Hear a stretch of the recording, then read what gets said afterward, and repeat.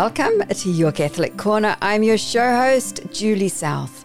Your Catholic Corner helps Catholics spiritually prepare for each Sunday's Mass starting midweek each week.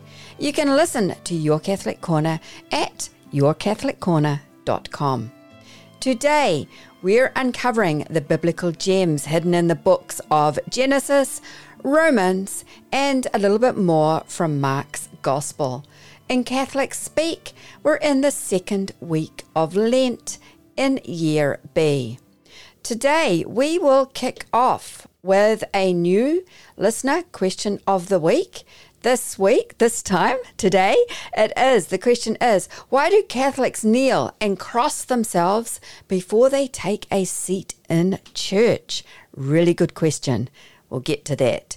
Remember, please, also that when two or more are gathered in Jesus' name, like we are here right now with you and me, Jesus, is here with us.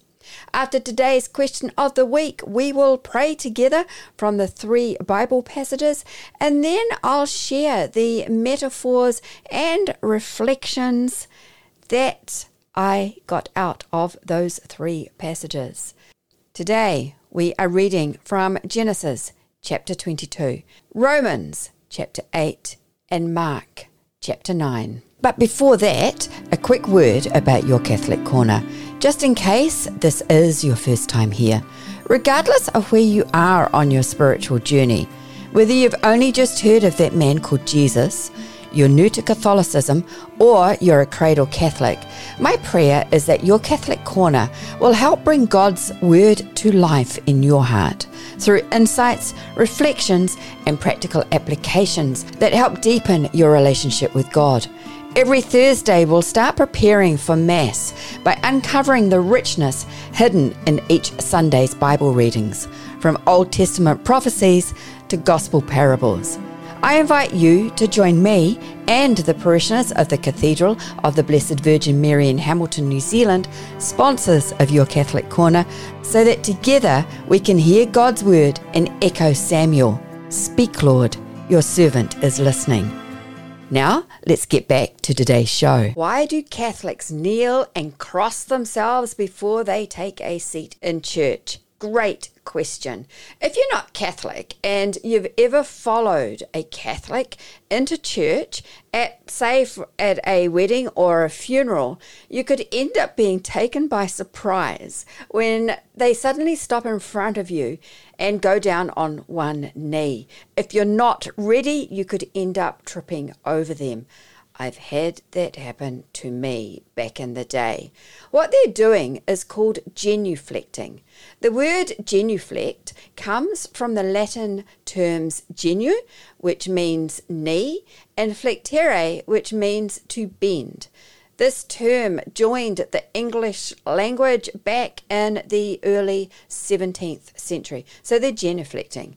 When us Catholics go into church, we kneel down, we genuflect, mostly on one knee, and make the sign of the cross before taking our seat in the pews. We do this to show respect to God, as well as to get our minds and our hearts ready for prayer. When we make the sign of the cross, we usually do it with our right hand. We touch our forehead, our chests, and our shoulders. So we're making the cross. And we do this to remind ourselves that Jesus died on the cross for us. At the same time as we're crossing ourselves, we're also saying the words either out loud or in our heads and our hearts. And it's a bit like a mini prayer. What we're doing is we're saying to ourselves, in the name of the Father and of the Son and of the Holy Spirit. Amen.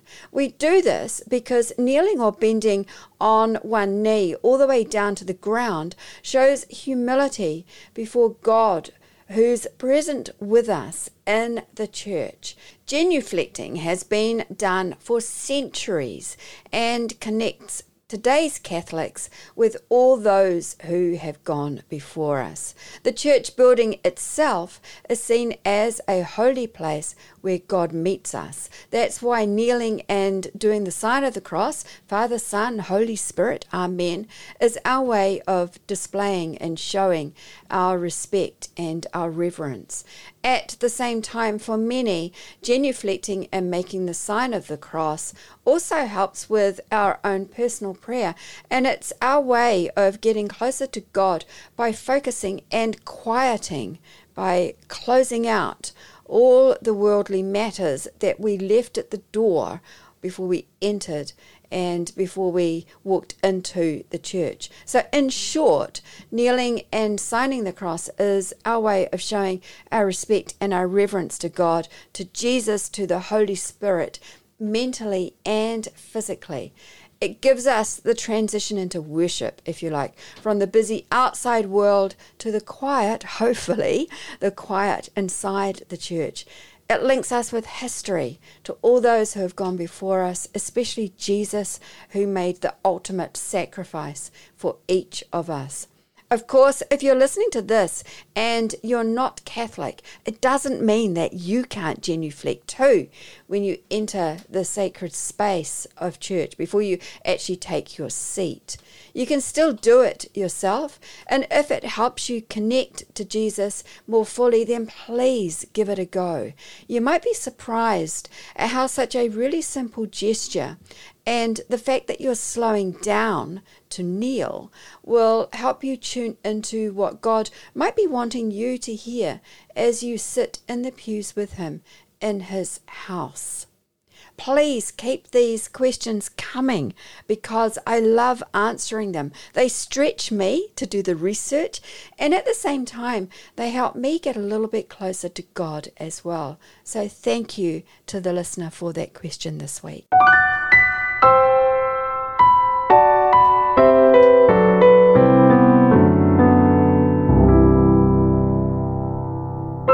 This coming Sunday, the second Sunday of Lent, we're reading from Genesis chapter 22, verses 1 and 2, 9 through 13, 15 through 18.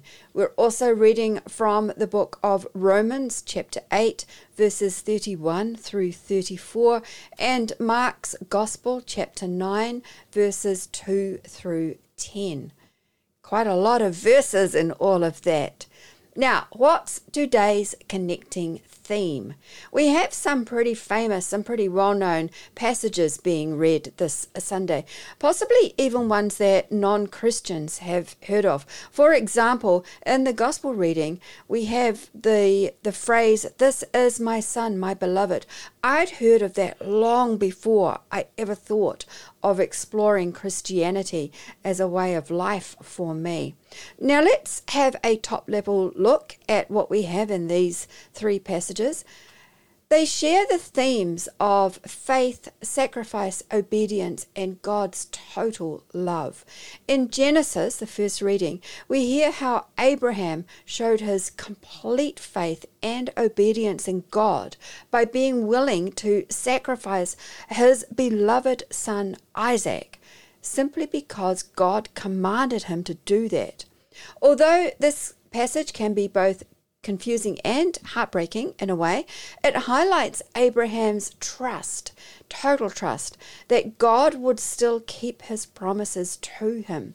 As we hear in the end, God does spare Isaac and provides a ram instead. We have the metaphor that points ahead to Jesus sacrificing himself for us. Then in the passage from Romans, the second reading, it focuses on God the Father's deep, absolute love. It's always deep and absolute, shown by sacrificing his son Jesus for humanity's sake, for our salvation.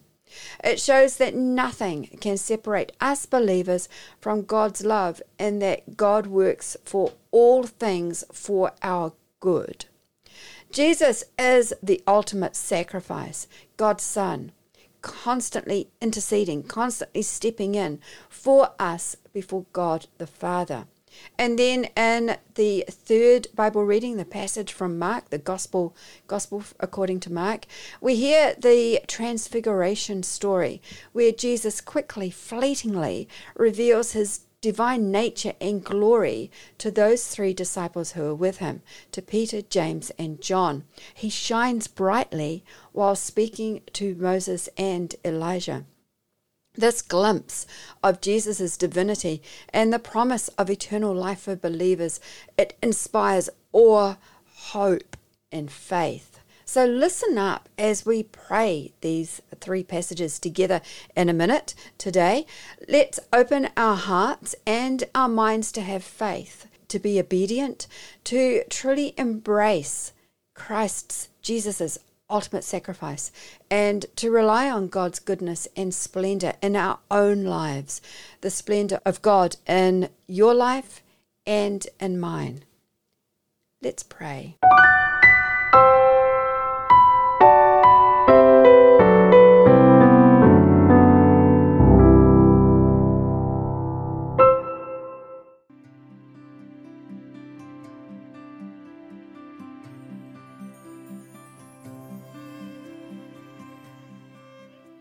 A reading from the book of Genesis. God put Abraham to the test. "Abraham, Abraham," he called. "Here I am," he replied. "Take your son," God said, "your only child Isaac, whom you love, and go to the land of Moriah. There you shall offer him as a burnt offering on a mountain I will point out to you." When they arrived at the place God had pointed out to him, Abraham built an altar there and arranged the wood.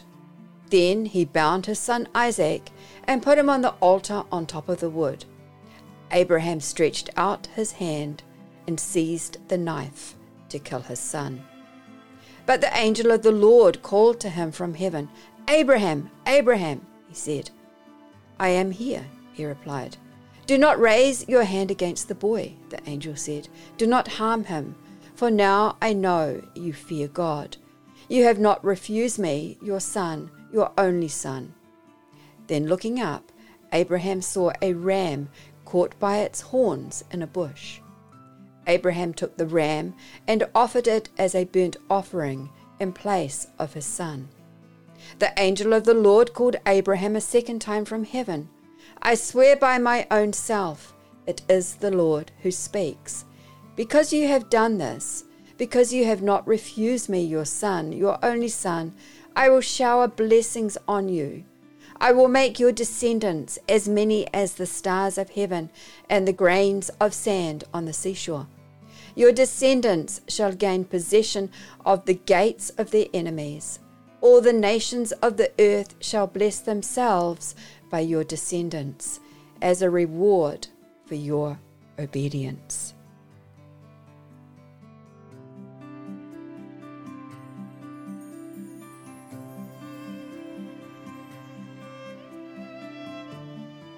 A reading from the book of Romans. With God on our side, who can be against us? Since God did not spare his own son, but gave him up to benefit us all, as we may be certain, after such a gift, that he will not refuse anything he can give. Could anyone accuse those that God has chosen? When God acquits, could anyone condemn? Could Christ Jesus? No, he not only died for us, he rose from the dead, and there, at God's right hand, he stands and pleads for us.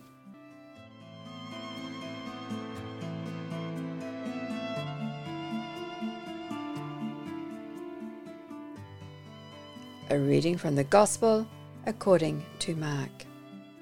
Jesus took with him Peter and James and John and led them up a high mountain where they could be alone by themselves. There, in their presence, he was transfigured.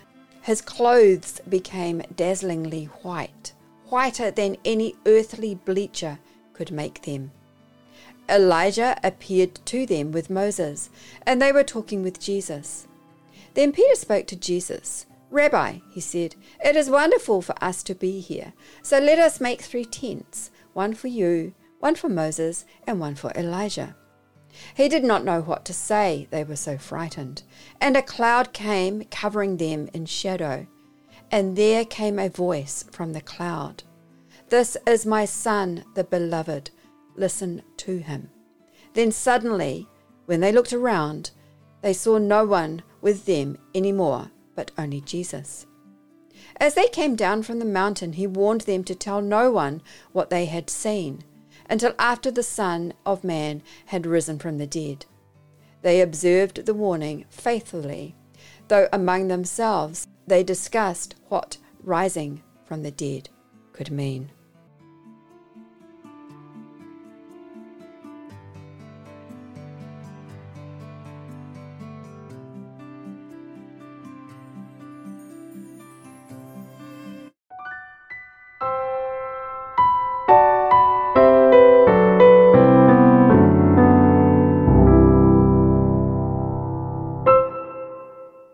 What was God saying to you? Remember that each of us hear God differently depending on what's going on in our lives at the time. What God is saying to me might not be what God is saying to you. Now, I'm not sure about you, but one of the things that I always struggle with is Jesus dying for me. Way back then, before I was even born. Why would he do that? This Sunday just gone, while I was at Mass, I came a bit closer to getting that. I think this is one of the mysteries of faith, right? I've spoken with, chatted with other Christians who also, to one degree or another, struggle with Christ dying for them way back then too. What came to me this Sunday just gone is that Jesus did it for the team. He took it for the team. He made the ultimate sacrifice, his life, for the team that we refer to today as humanity. The metaphors weaving their way through the passages that we've just prayed together strengthen that. Strengthen that Jesus took it for us, died for us. Let's have a look at those metaphors and how we can maybe apply them in our lives today, thousands of years later. From Genesis, Abraham being willing to sacrifice his beloved and only son Isaac is like God the Father sacrificing Jesus, his only son, for us. This means then that we can fully trust and appreciate the ultimate sacrifice of Jesus dying for us. The ram God provided instead of Isaac sort of hints at Jesus dying in our place on the cross. We can be thankful that Jesus took our punishment. And then we have God promising Abraham more descendants than stars and sand. How that conveys huge, endless, immeasurable, infinite blessings. We too can have those. We are reminded to completely rely and trust on and in God. And then from Romans, saying God did not spare his own son is a hugely powerful statement that shows Christ's sacrifice was beyond measure, beyond power, beyond meaning. It's one of those mysteries. Therefore, we owe it to be forever grateful and praise God for what he did for us. And then finally in Mark, Jesus shining brightly, however fleetingly, however briefly, reveals his divine greatness and glory. We should revere and worship Jesus for who he is, which ties us in also with that beautiful question today that was centered around, listener question, that was centered around why us Catholics genuflect, although that wasn't what the word was, right? It was why do we kneel and sign the cross when we go before we take a seat. That genuflecting, it's one thing that we can do whenever we go into a church. We can show our respect and go down on one knee. Do that brief prayer in the name of the Father and the Son and the Holy Spirit. Amen. What about you? What was God saying to you? What metaphors rang out in your heart as you were listening today?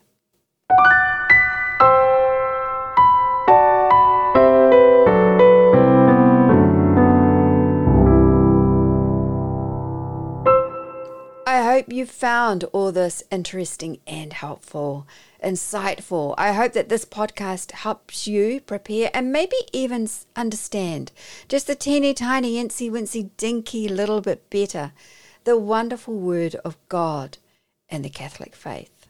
Thank you for spending the last half an hour or so of your life with God and me. I pray that each of us, of God especially, and then my little bit of history and context, has been able to make the difference that God wishes for you today in your life. Thank you for getting this far. Can I ask you please to do me a huge favor?